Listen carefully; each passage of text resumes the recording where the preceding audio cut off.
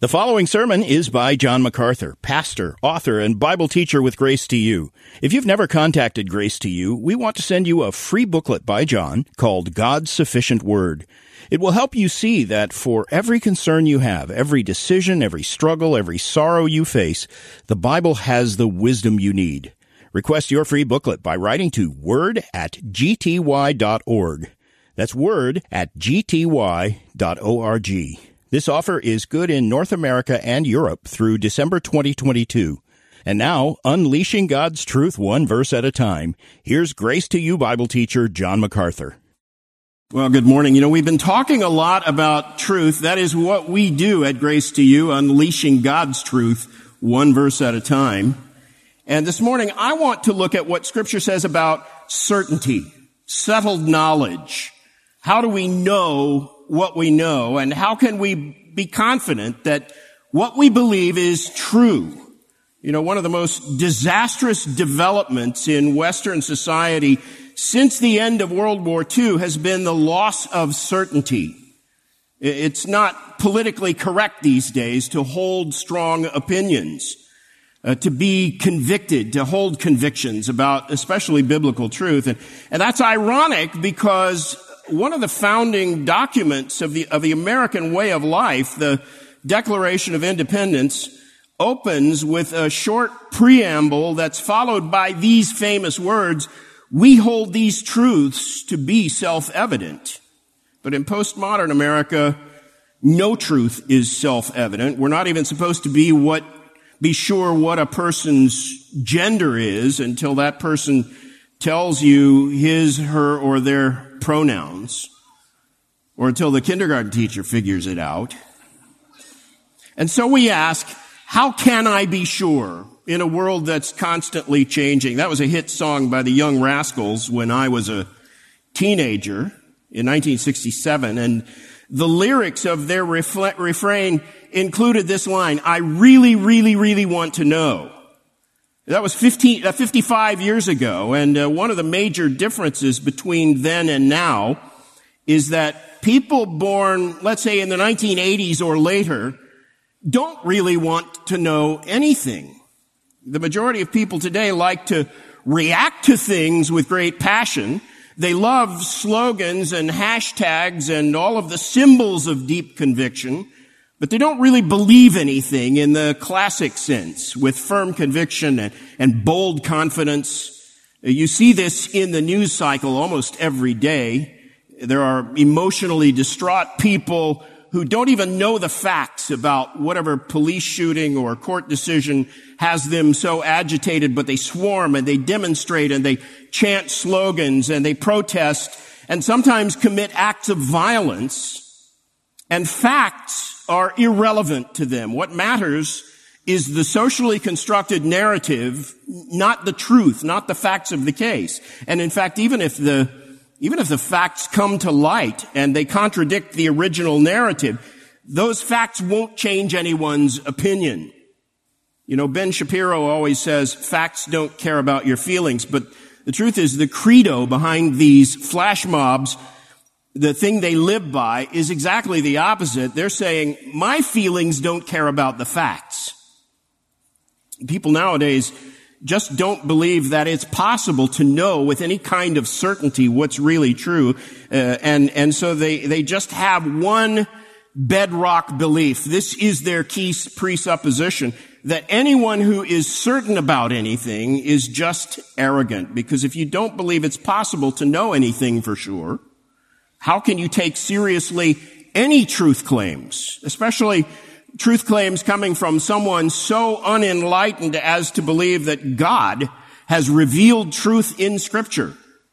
And that's where we are today. People reject the idea that God has revealed truth in Scripture. Just in the span of my lifetime, there has been a massive loss of interest in truth. And the question, what is truth? People in today's culture don't really believe that truth is fixed and objective. They have their video games to play where they can live in a virtual world where anything might be true, and they have mindless entertainments and fleshly pleasures that are easily available from multiple sources. And they frankly don't care what's true because at the end of the day, they don't believe truth is knowable anyway. But uncertainty about everything, that is the very antithesis of biblical faith. Hebrews 11:1. Faith is the assurance of things hoped for, the conviction of things not seen. And so these are some of the questions that I want to consider with you in this hour. And let's think about these things from a biblical perspective. Can we really know anything with settled assurance? And what can we know for sure? And how do we answer this popular notion that it is arrogant or improper to say we believe something with settled conviction, especially things that can't be tested or proved in some kind of laboratory test? How can we be sure about these things? And by the way, there are still people today, including, I think, far too many people who call themselves Christians, who would say that scientific testing is a perfectly reasonable standard by which to judge what's true and what's false. If there's no scientific proof that something is true, then at best that's just an opinion, not a fact, they will say. That is the modernist belief about knowledge and truth. You know, modernists believed that science is the ultimate arbiter of what's true and what's certain. And modernism was in vogue and was a topic of fierce debate in the church about 150 years ago. The modernists said, if you want to distinguish between what's true and what's merely a hypothesis, you have to put your idea to the test and prove it by the scientific method. And the modernists firmly believed that there is a scientific explanation for everything that truly matters. That was sort of their basic presupposition. Anything that can't be established and confirmed scientifically, you just can't know for certain, they said. And therefore, whatever science can't possibly verify doesn't ultimately matter. And Darwinism was a classic modernist effort to do away with the necessity of believing in a creator. And although Darwinism itself is a hypothesis that can't be observed or tested by the scientific method, multitudes to this day insist on treating Darwinism as a scientifically established fact because even though by their own standard, if it can't be proven, it can't be true, they desperately need this to be true. You see, if you can't explain creation without a creator, then you have to make room for spiritual truth. And modern science is supposed to be completely naturalistic, devoid of any hint that there might be spiritual or supernatural realities. That's the fundamental notion on which post-Enlightenment modernism is based. And that view does away with moral values, right versus wrong, good versus evil, because you can't really prove any moral standard or spiritual truth by the scientific method. You just can't. And therefore, modernism breeds hostility to all moral and spiritual values, especially fixed values, standards that are immutable. And even if that's not what the original modernists were aiming at, that is what their basic presuppositions demanded. And it's pretty easy to trace the progression from these modernist presuppositions to the rejection of all morality, which is where we are today. Darwin and his doctrine of the survival of the fittest set the tone. And Darwinism, as we said, I think in the Q&A or the panel discussion yesterday, Darwinism replaces religion for modernist minds. And if you apply this principle of the survival of the fittest to human society, it immediately eliminates all historically Christian values. Because if only the strong survive, human oppression can't really be considered immoral, inherently and absolutely immoral. If people and people groups are subject to the Darwinian laws of natural selection, then you can actually justify pretty much every human evil from abortion to genocide. And the survival of the fittest has been used to justify everything on that spectrum. Of course, that's exactly what happened with the modernist way of thinking. It was called social Darwinism, and that's why the 20th century actually was the bloodiest century in all of human history, with holocausts and ethnic cleansing and 2 world wars and some of the nastiest totalitarian regimes the world has ever seen, slaughtering masses of people numbering in the multiple millions. And nothing like that had ever occurred in the history of the world. Similar things, but always on a smaller scale. And social Darwinism spawned these large-scale social experiments, and virtually all of them require centralized governments with a totalitarian control over people, so that it was the job of dictators and party bosses to tell people what is true and certain, and if you believed anything different, you could be killed for it, because the rule was survival of the fittest. And that's why Marxism and communism and fascism all were predictable fruits of the modernist idea that truth is established by science. And all those systems failed, of course. The fall of the Berlin Wall in 1989 marked actually a major turning point in the way people think. Because when that happened, when the Berlin Wall was torn down, it was witnessed live on TV everywhere in the world, and it became clear to most people that modernist ideals don't actually work in the real world. And furthermore, after more than 2 centuries of enlightenment, people finally realized that scientific opinions are constantly in flux. They change all the time. So science can't possibly offer any kind of settled certainty, after all. And therefore, a new way of thinking began to dominate postmodernism. You've heard us use that term several times this week.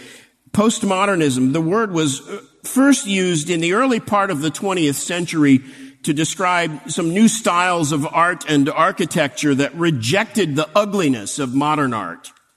And by the 1980s, that term postmodernism was being applied to revolutionary ideas about literary criticism and textual deconstruction. And postmodernists said, for example, that the reader, rather than the author, gets to determine the true meaning of any text. And if you, in fact, went to college any time after 1985, you probably learned about deconstructionism. It's an approach to interpreting things like movies and music and literature in a subversive way, a purposely subversive way. You can use deconstructionism to find symbolism or meanings that the author never intended.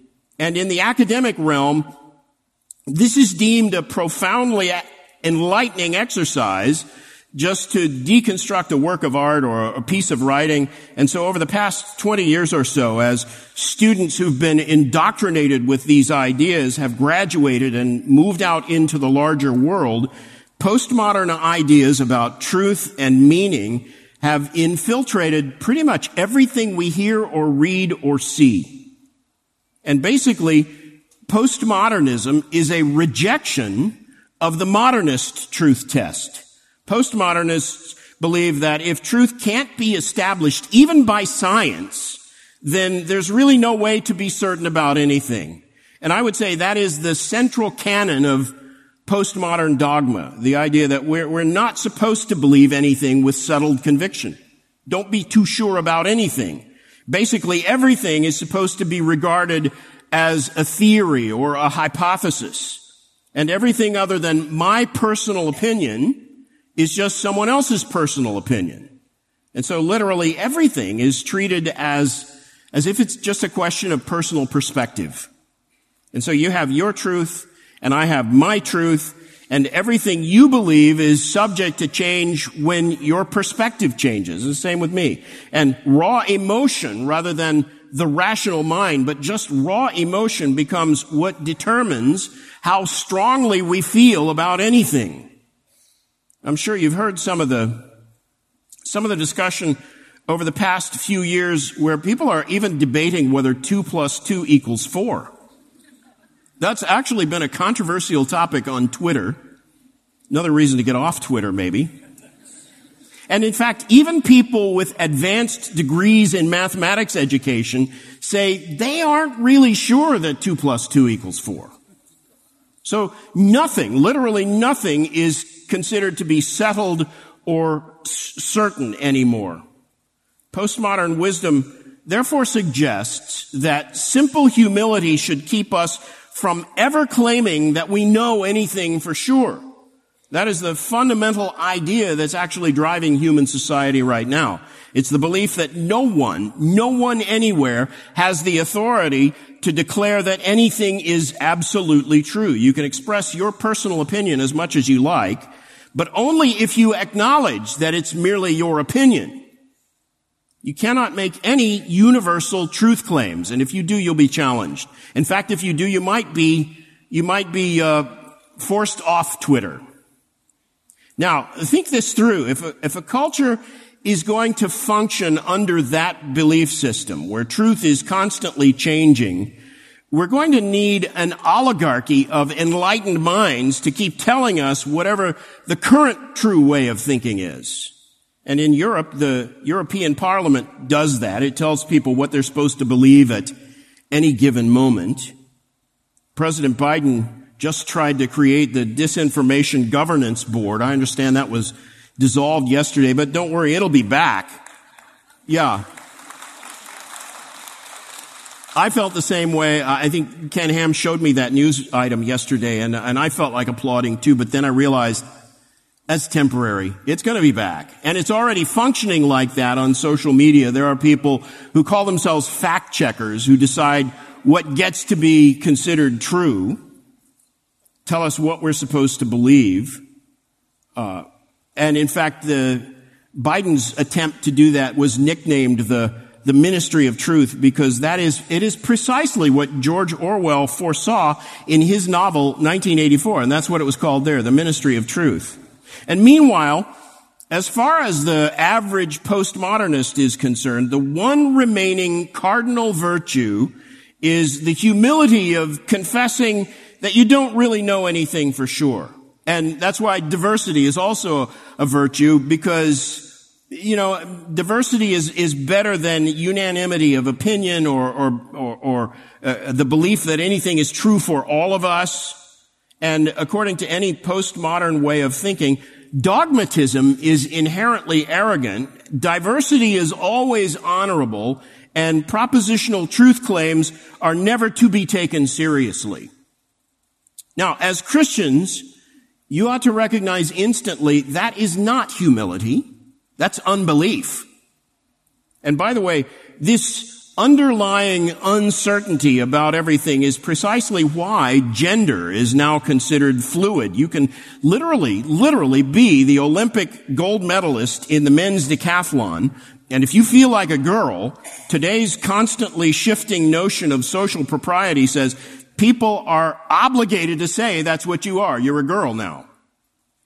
If a guy thinks he's a dog trapped in a human body, society and soon, I suppose, even the courts and legislature will insist that all of us should play right along with him and pretend that he's a dog. The line between mental illness and sanity is steadily and systematically being erased. And all of this is a direct result of the notion that nothing can be known for sure. It's bad enough that this trend is changing the world around us, but pagans will be pagans, and frankly, I think those who reject the truth and even spurn common sense because they're so desperate to have a worldview without God, those people need to live with the consequences of their unbelief.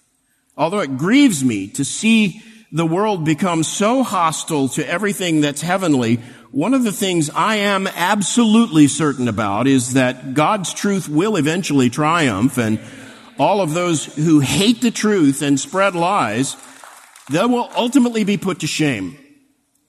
And so I am content to live in a sinful world and proclaim the truth, even if it's costly.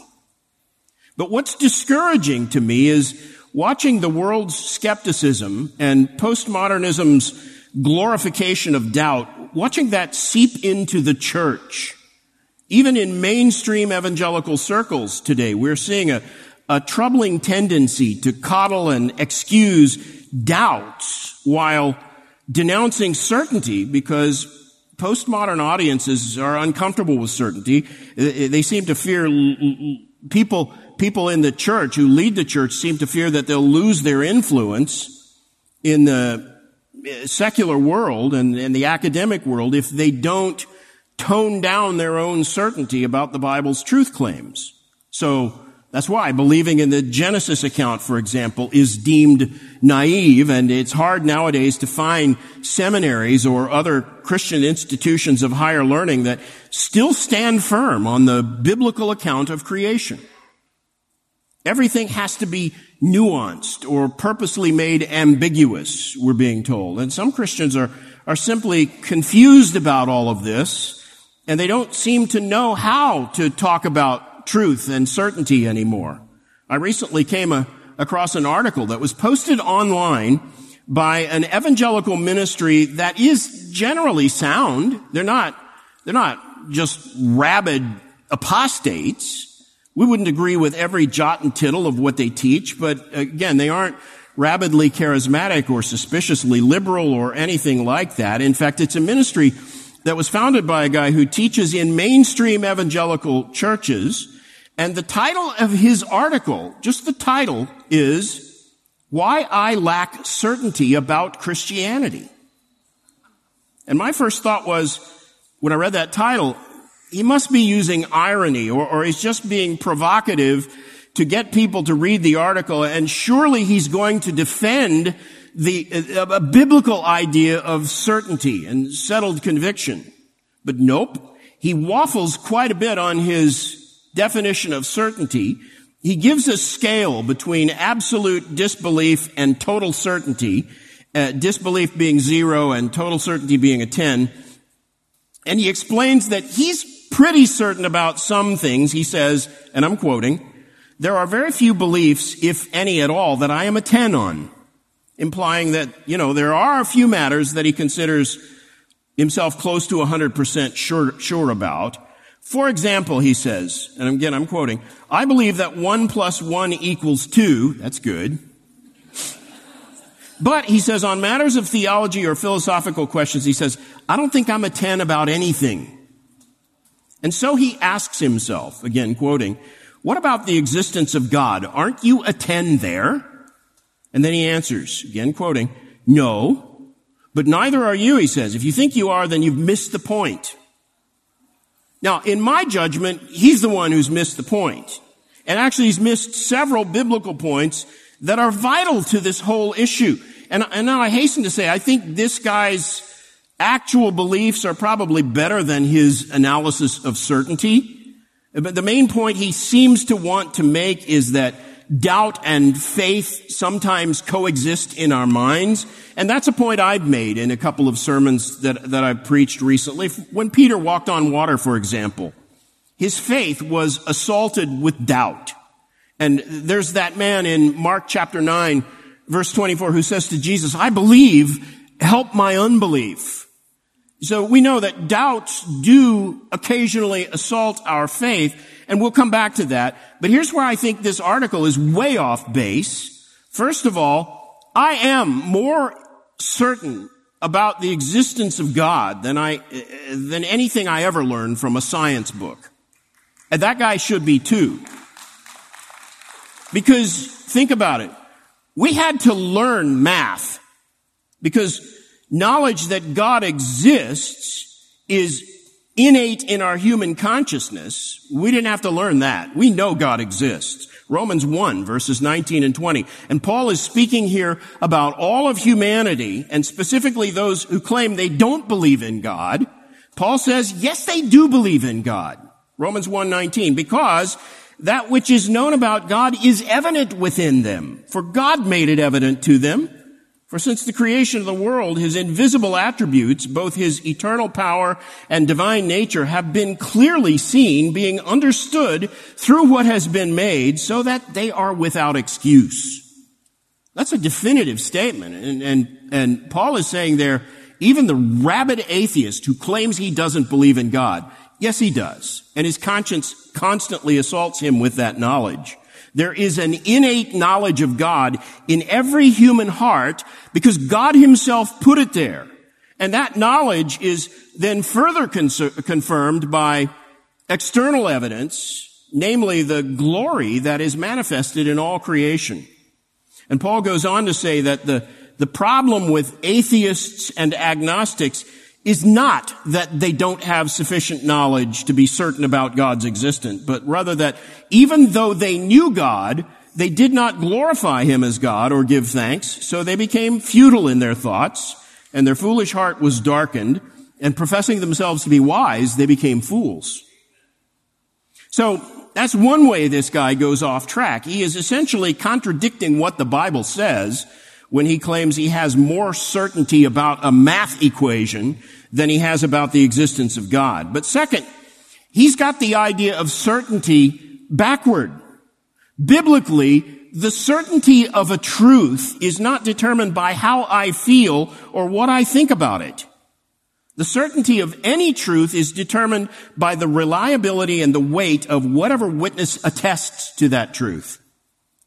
In a capital case, for example, the Bible says there have to be multiple witnesses. Deuteronomy 19:15. A single witness shall not rise up against a man on account of any iniquity or any sin which he has committed. At the mouth of 2 or 3 witnesses a matter shall be established. And that's dealing with human testimony there, which is fallible in any case. So even when 2 witnesses agreed, they could be mistaken or they could be lying. So human testimony is always only relatively certain. So is there anything that is 100% certain? And the answer is, of course. That is exactly the claim the Word of God makes for itself. Scripture is true, and it is infallibly and absolutely so. It's the Word of God who cannot lie. Jesus, praying for his disciples' sanctification in John 17:17, said, "Sanctify them by the truth. Your word is truth." If Jesus said that, I can be 100% certain about it, can't I? Isaiah 40, verse 8, the grass withers, the flower fades, but the word of our God stands forever. Jesus again, Matthew 24:35, heaven and earth will pass away, but my words will not pass away. John 10:35, the scripture cannot be broken. Luke 16:17, it is easier for heaven and earth to pass away than for one stroke or letter of the law to fail.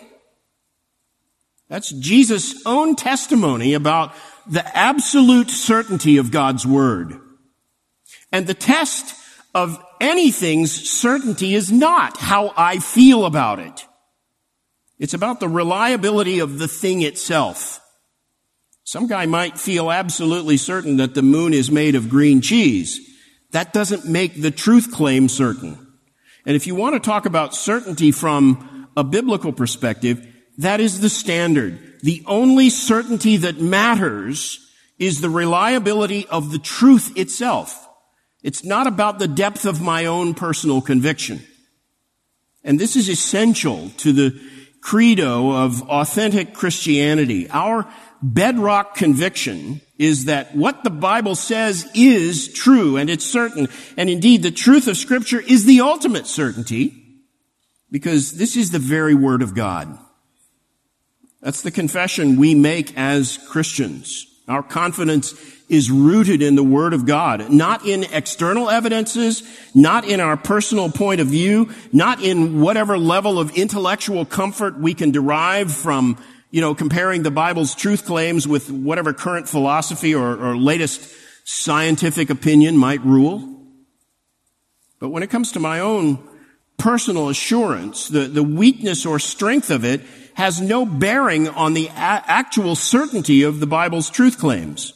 So that whatever doubts I might struggle with from time to time don't make the truth itself any less certain. Doubts and fears are part of everyone's experience, but those are sins to be mortified. Our doubts are not badges of authenticity that we should celebrate and share. You hear that a lot in these postmodern times. People want to be authentic, and so they incessantly share their doubts more than they ever declare their faith. Listen, when Christians equivocate or hesitate on matters where the Bible speaks clearly, the world is not impressed with our humility. They are, however, getting the impression from Christians that even we don't really believe the Bible should be taken seriously. And let me say this clearly. If you don't really believe the Bible is the Word of God, then you're not a Christian at all. Don't pretend to be.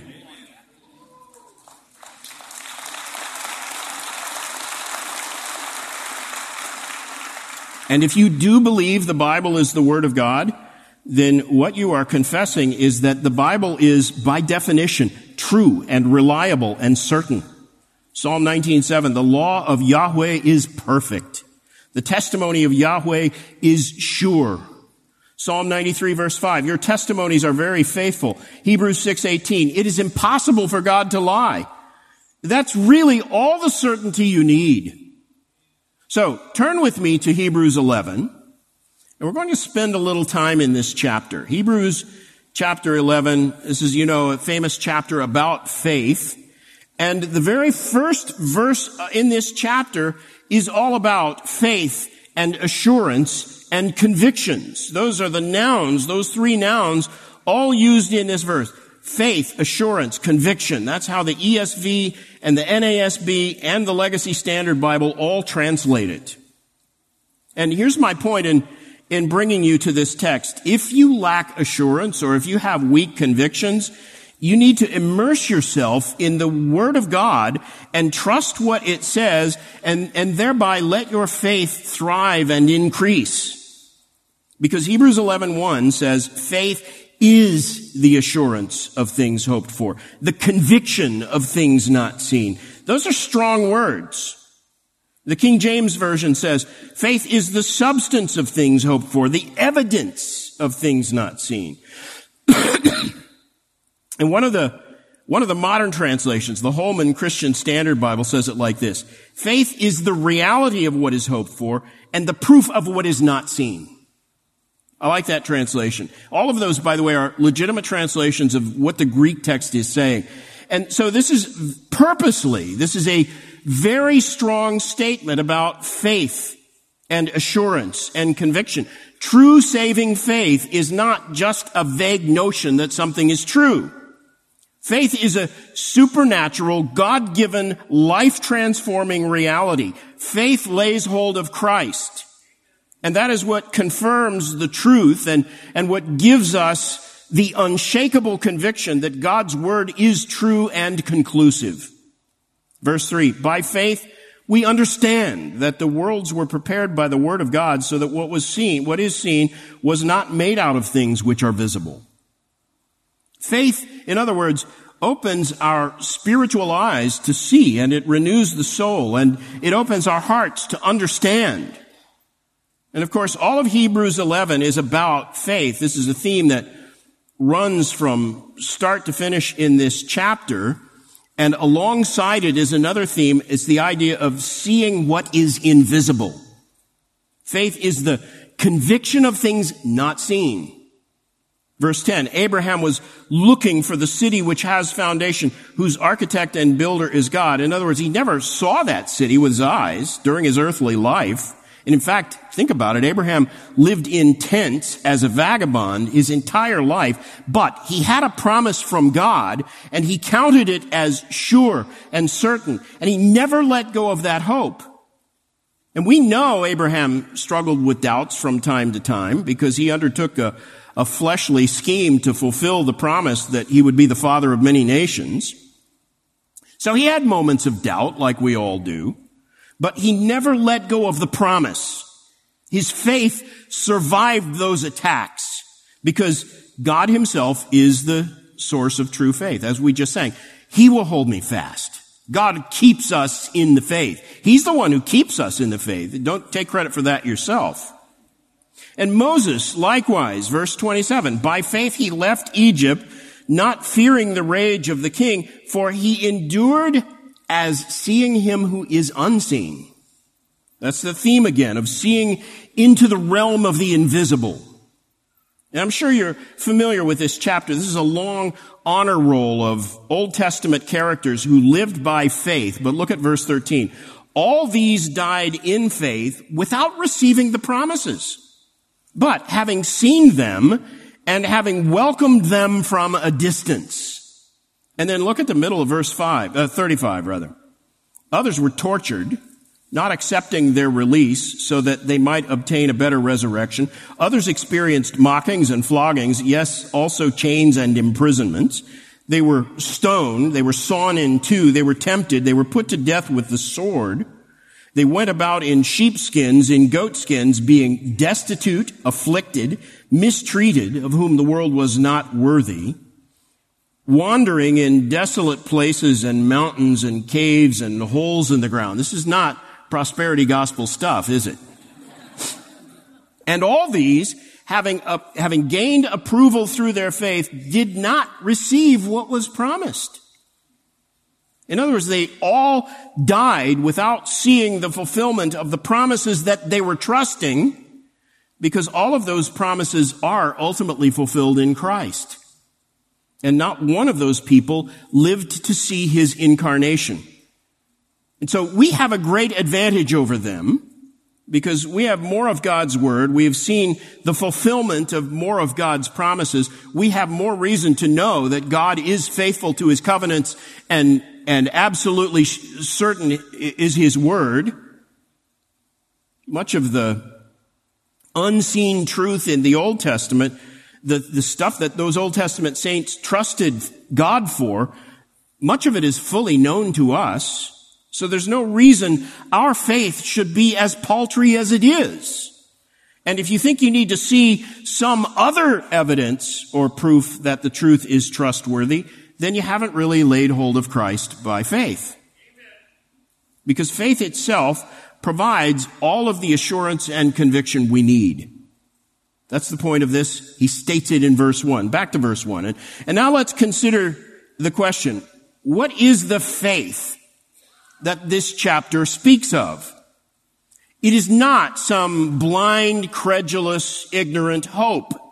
It isn't a wishful guess. It is the conviction of things not seen. It's not the superstitious fancy that many people think faith is. You know, a lot of people think that if you wish for something hard enough and if you can convince yourself that something is true, that will make it true. And some people actually teach that and some people who call themselves Christians actually teach that you can create your own reality simply by saying the words out loud. You know, declare your own miracle, speak the word of truth, the word of faith, make a positive confession. And so that if the doctor tells you you're sick, you need to tell yourself, no, you're healthy. So your words can create the reality you want to see in your life. What you say determines your destiny. These charismatic preachers say stuff like that all the time. That's exactly, in fact, how the word faith charismatics describe faith. Listen, that is not faith. That's just a blind gullibility. It's based on a twisted interpretation of Matthew 17:20, where Jesus says, if you have faith the size of a mustard seed, you can say to this mountain, move from there to here, and it will move, and nothing will be impossible for you. Or Luke 17:6, if you have faith like a mustard seed, you could say to this mulberry tree, be uprooted and planted in the sea, and it would obey you. Now, understand this. Jesus was working with a biblical view of faith.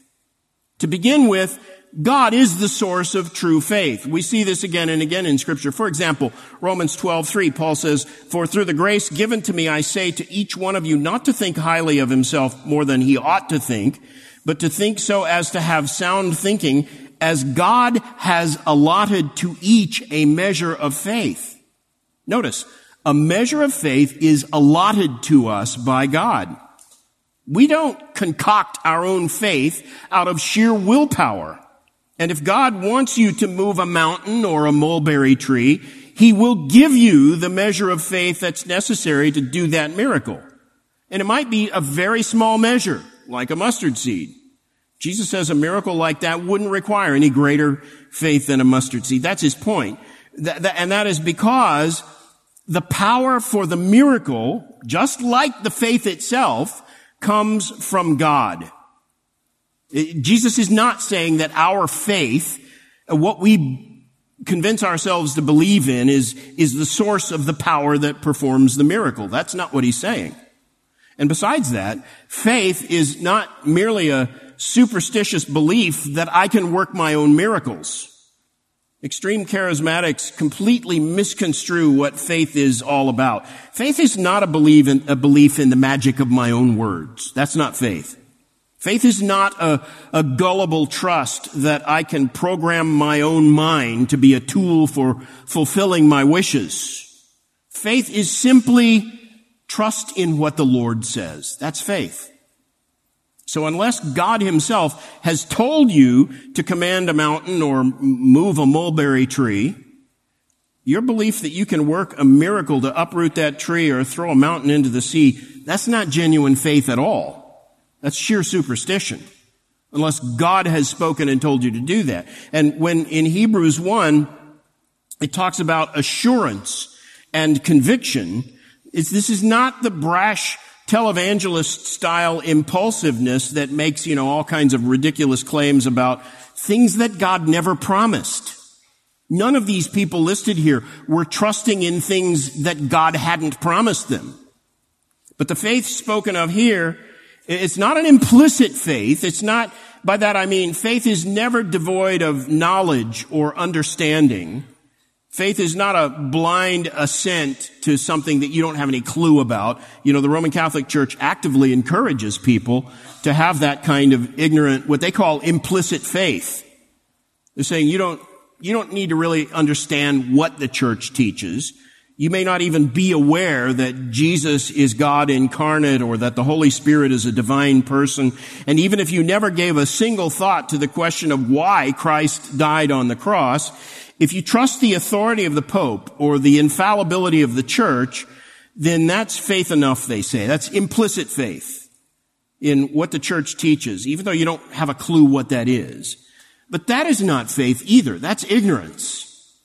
And in a similar vein, what this verse has in view, it's not a mere profession of faith. You might sign a doctrinal statement or you might give lip service to a church covenant, but if you don't have real love for Christ or a hatred for the things that dishonor him, if you lack interest in or enthusiasm for the truth that you profess to believe in, then your public assent to some facts that are listed on a sheet of paper, that's not faith either. It literally doesn't mean anything.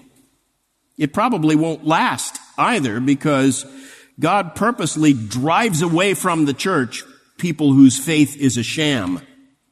You see Christ actively doing that very thing in John chapter 6.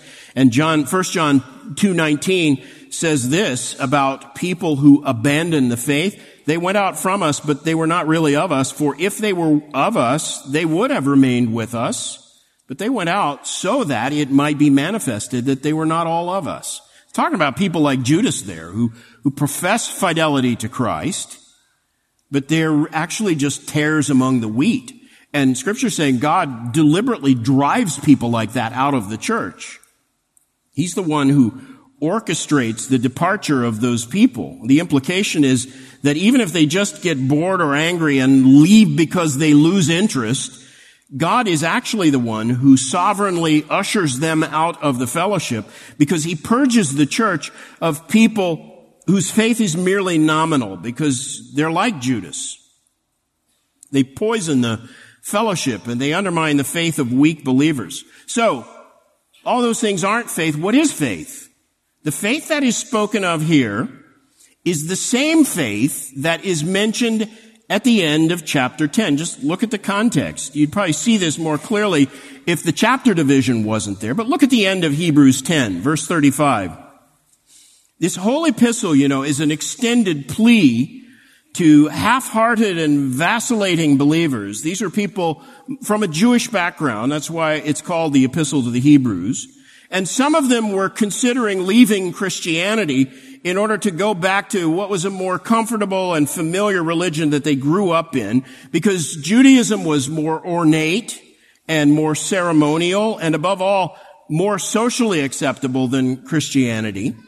And the strain of persecution, and in many cases, the loss of family relationships, were wearing down the faith and the stamina of lots of people who had professed faith in Christ. And the entire epistle is a plea for those people who were wavering to go on to maturity in Christ. And the flow of the argument of this epistle is interrupted several times with a series of warnings that are increasingly severe.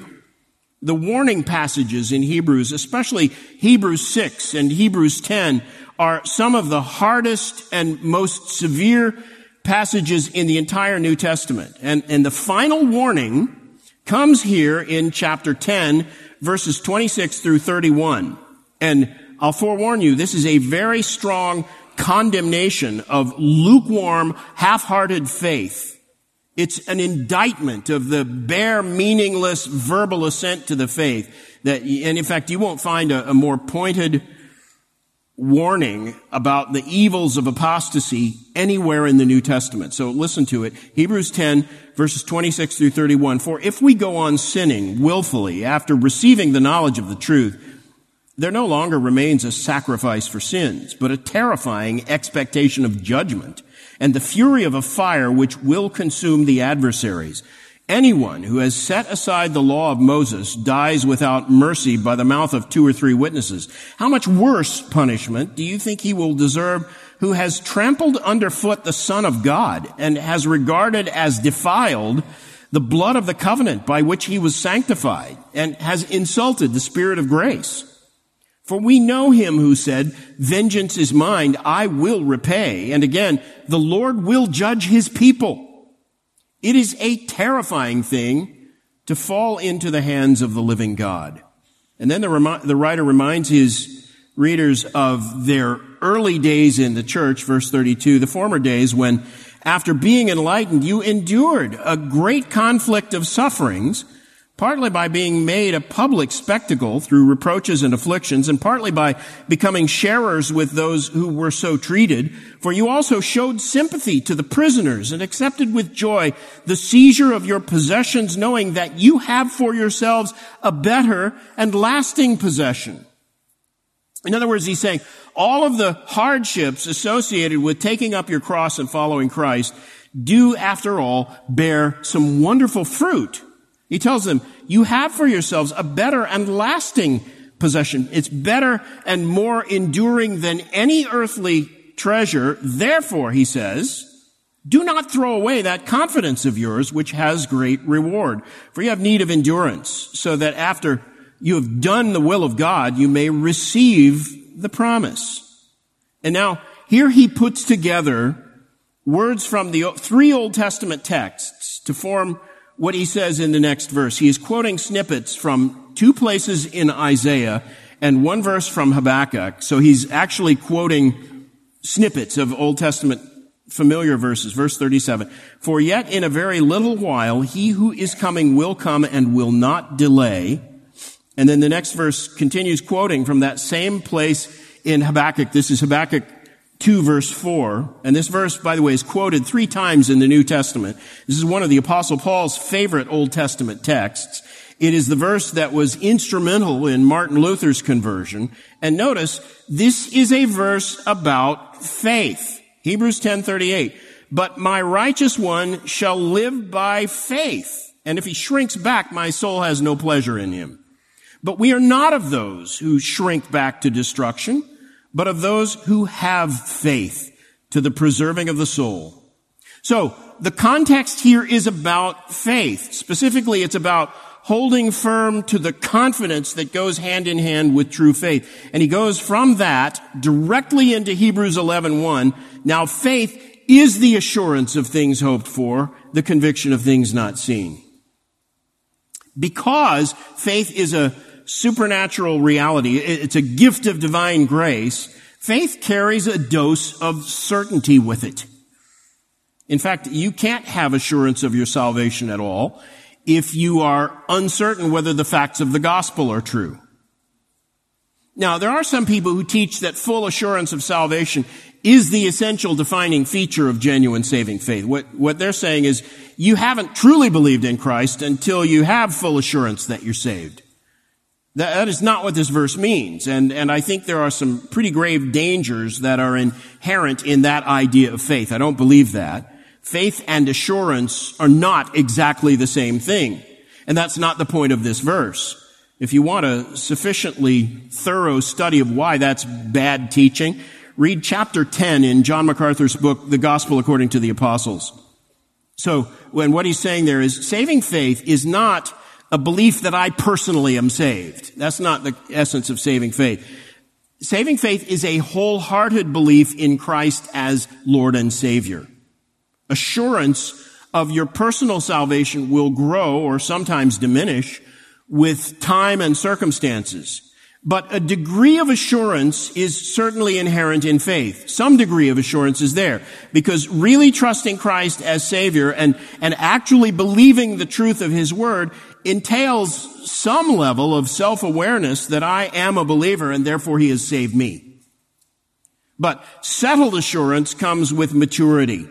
Doubt can coexist with faith, as we said at the start. You detect that truth in the plea of that man in Mark 9 who said, Lord, I believe, but help my unbelief. But still, this text does mean, I think, that faith contains the seed of our confidence in Christ. You don't have faith at all without a conviction that the Word of God is true, that Christ is trustworthy. And so our faith contains the seed of our confidence, and the root of that confidence is God's Word. If you take nothing else away this morning, be sure you get this. The only certainty we can cling to is the Word of God itself. That's where all of our certainty derives from. In other words, absolute certainty of biblical truth lies not in the fact that I believe it, but in the fact that God said it. Now, belief in the truth of Scripture is so basic that you can't reject it at all and make any credible claim to be a believer. The entire Christian religion rests on the conviction that God has revealed truth that He wants us to know and affirm. Our certainty about the truth of Scripture is derived from the fact that every word of God is God-breathed truth. It's sure, it's certain, it's settled, and it's fixed, and it's unchanging, and all of those things. And Scripture makes it absolutely clear that God Himself expects us to know and be certain of the truth that He has revealed. In Galatians 5, verses 7 and 8, Paul writes to those drifting Galatians, and he says to them, you were running well. Who hindered you from obeying the truth?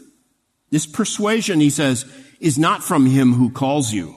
Again, the clear implication is that God has given us authoritative truth and He tells us to obey it. And we're guilty if we do not. And doubt does not come from God. All of Scripture underscores this. Unbelief is the mother of all sin. And of course, some things in Scripture are more clear than others. Some things are indeed hard to understand. 2 Peter 3:16, Peter writes, in Paul's epistles there are some things hard to understand, which the untaught and unstable distort, as they do also the rest of the Scriptures, to their own destruction. But at the end of the day, this is one of the fundamental tenets of true biblical historic Christianity. We believe God has revealed vital truth in His Word, and because God says it, we can have complete faith that it is absolutely and necessarily true because God cannot lie. And above that, God Himself holds us responsible for believing what He has revealed. It is our bounden duty to receive God's Word as fully reliable, objectively true, factually accurate, historically trustworthy, inerrant, unchanging, eternal, divinely revealed truth. And ultimately, Scripture then is the touchstone of all truth. And it is the standard by which every other truth claim must be tested. That's what we mean by the principle of sola scriptura. Not that Scripture is the only thing we can learn from. It's the only truth. But it is the ultimate standard by which all truth claims must be tested. You can work out the epistemological kinks however you like, but if you want to call yourself a Christian, you must affirm that much. Before postmodernism became the spirit of the age and ushered in the demise of all certainty, academic types generally did believe that certainty is derived from knowledge that's gained in the classroom and in the library. Scientific types believed that certainty is a product of experimentation. Intellectual types thought that certainty was gained by rational exactitude, exercised by people, with a high intelligence quotient, the philosophers. And lots of people thought, and some still do, that they could look to majority opinion to tell them what they can be certain about. But Christians have always regarded the Word of God as the only reliable standard by which to judge all other truth claims. Let's hold fast to that. And in fact, we have a generous canon of sure and certain truth that is built right into the Christian faith and canonized for us in the Scriptures. As believers, we know that. But people who lack faith in Christ can never know that. 1 Corinthians 2:14, a natural man does not accept the depths of the Spirit of God, for they're foolishness to him. And he cannot understand them because they are spiritually examined. And Paul goes on 2 verses later to say, we have the mind of Christ. It doesn't mean, of course, that we possess exhaustive omniscience. When he says we have the mind of Christ, what he means is we have access to the truth of Christ through the Word of God. We possess knowledge of truth that is certain and infallible. And that sets us apart from the rest of the world. It's really as simple as that. Don't succumb to the argument that says we should never try to sound too definite or too sure of ourselves or too dogmatic just because the unbelieving world rejects the possibility of settled truth. Just because they don't know whether anything is really true and certain or not, we don't need to tone down the fact that God's Word is true and reliable. We have the mind of Christ. Listen to what John MacArthur says about that text, quoting from him. He says, the argument seems to be that if we cannot know everything perfectly, we cannot really know anything with any degree of certainty. He says that's an appealing argument to the postmodern mind, but it is entirely at odds with what Scripture teaches when it says we have the mind of Christ, 1 Corinthians 2:16. Then he says, that's not to suggest, of course, that we have exhaustive knowledge, but we do have infallible knowledge of what Scripture reveals. As the Spirit of God teaches us through the Word of God, we have received not the spirit of the world, but the Spirit who is from God, so that we may know the depths graciously given to us by God. That's 1 Corinthians 2:12. And John MacArthur goes on to say, the fact that our knowledge grows fuller and deeper, and we therefore change our minds about some things as we gain more and more light, that doesn't mean that everything we know is uncertain or outdated or in need of an overhaul every few years. But he says, the words of 1 John 2:20 and 21 apply to us as believers in their true sense, where it says, you have an anointing from the Holy One, and you all know. I have not written to you because you do not know the truth, but because you do know it, because no lie is of the truth. We have the truth. God has given it to us in His Word. Let's unleash it. Let's pray. Lord, your Word is truth. You do not lie. You do not deny yourself. Your Word is therefore perfect and infallible and inerrant and incorruptible. And in it you have given us truth that will never change and never fail, so that we know all of your promises are yea and amen. Give us courage and conviction to stand for truth in a generation where truth is so bitterly despised and often held up to scorn. May we know the truth and obey the truth, and thus live our lives as a light shining in a dark world, we pray in Jesus' name. Amen. You've been listening to John MacArthur, Bible teacher with Grace to You. For free access to all of John's lessons and a listing of study Bibles and books available for sale, visit Grace to You's website at gty.org. John MacArthur and Grace to You reserve all copyright protection under applicable law. Our copyright policy is available at gty.org, and it includes instructions for and limitations on duplicating this digital file.